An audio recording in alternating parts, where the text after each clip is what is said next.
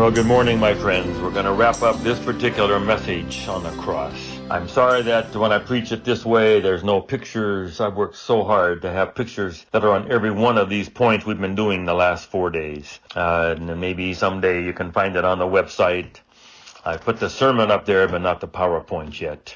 So we've been going through from heaven down to the 7 last words on the cross to see when we can find the time when God switches from his loving face to his justice face, from kindness and forgiveness and mercy to justice and wrath and punishment and destroying. Jesus and the Father, he says, I and the Father are one. If you've seen me, you've seen the Father. The Son is the radiance of God's glory. 2 Corinthians, we can see the light of God and the face of Christ. But is there a time when God switches and all Jesus can find is the frown of God, the wrath of God? So we went to the first statement of Jesus on the cross, Father, forgive them. And he is forgiving him and is asking the Father to forgive him before there's any blood, before he has died. God is still already the Father. Doesn't need the cross in order to become a forgiver. He's always been a forgiver.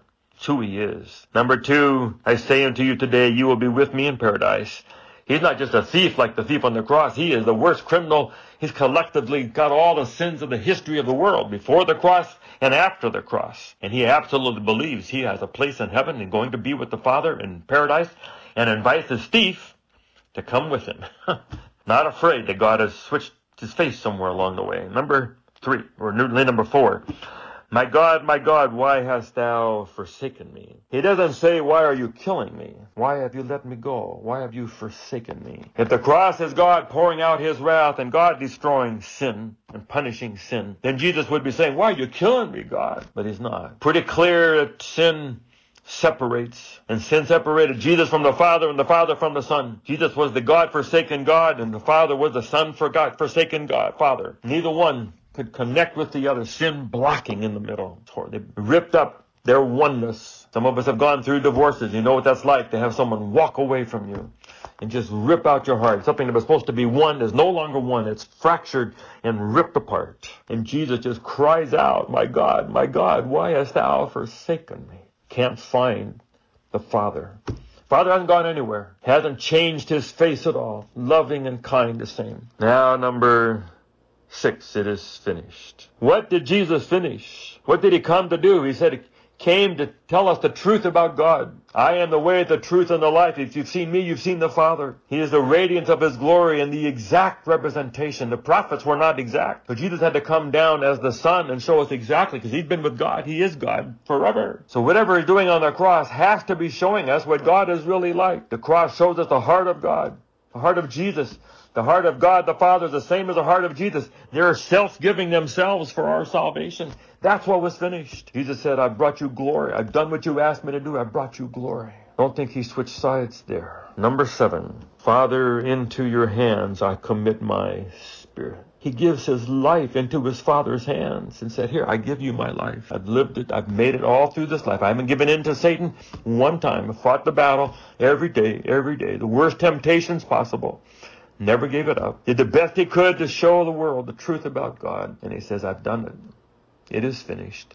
Into your hands I commit my spirit. You're the worst sinner in the history of the world. You're carrying vicariously every sin. And he's not afraid to give himself over to the hands of God. The whipping and all that is from man, not from God. And Jesus hands his life over to his Father. From beginning to end, throughout eternity, God never changed. He never switched sides. He never became something that we will never recognize. He never became harsh, judgmental, threatening, punishing, wrath. Only love. And Jesus says, here's my life. I put it in your hand. Not afraid. I saw one of the Ocean's movies years ago. Not a movie person, but I saw some of this at home one night. This group of guys, the Ocean movies, they try to fix a wrong in Las Vegas. Somebody's been ripped off. They try to rip them off to pay them back. And so there's all this stuff that goes on. And there's this beautiful lady who's on the other side. She's with the police. She is trying to stop it. And one of these guys, Brad Pitt, was her former boyfriend. And she tells him, if I catch you, I will arrest you all. But before the end of the movie, she switches sides. And she's with him. They don't know it. So after the whole thing is over, they come to a party. All of them are millionaires now. They won. They did their scam against these people. The good guys, and they might have won, and the bad guys have lost. And they're having a party. And he and Brad Pitt walk with this lady. And everyone freezes. What is she doing here? And she says, "You're all under arrest." Then she breaks into a grin. No, she switched sides. She's on his side. She's on their side now. She used to be on this side, but now she's on their side. But we would want to say, God has never switched sides. He is only love. He is only kindness. He is only good. He never switched sides. What we see in Jesus is the true of the Father. You never have to be afraid of God. He is the same yesterday, today, and forever. He takes away the sins of the world. He's a God of love. The prodigal son story, if you go home, he will always open the door. The door is always open. The light is always on. You and I have a place in heaven with our name on it. That's who God is. You never have to wonder about the heart of God. God is good all the time. He doesn't have two faces. He's one. He is love. That's the cross. I'll never give it up. I'll die for it. It is the old rugged cross. Amen? Amen. So go live this day basking in the heart of our Father God, who is only good, who sent his Son into our world, not to take his punishment, but to take the results of sin and separation from God and show us the great love of God. God bless you. We'll start something else the next message. This is God Talk. Thank you for letting me lift up the cross one more time. God bless you.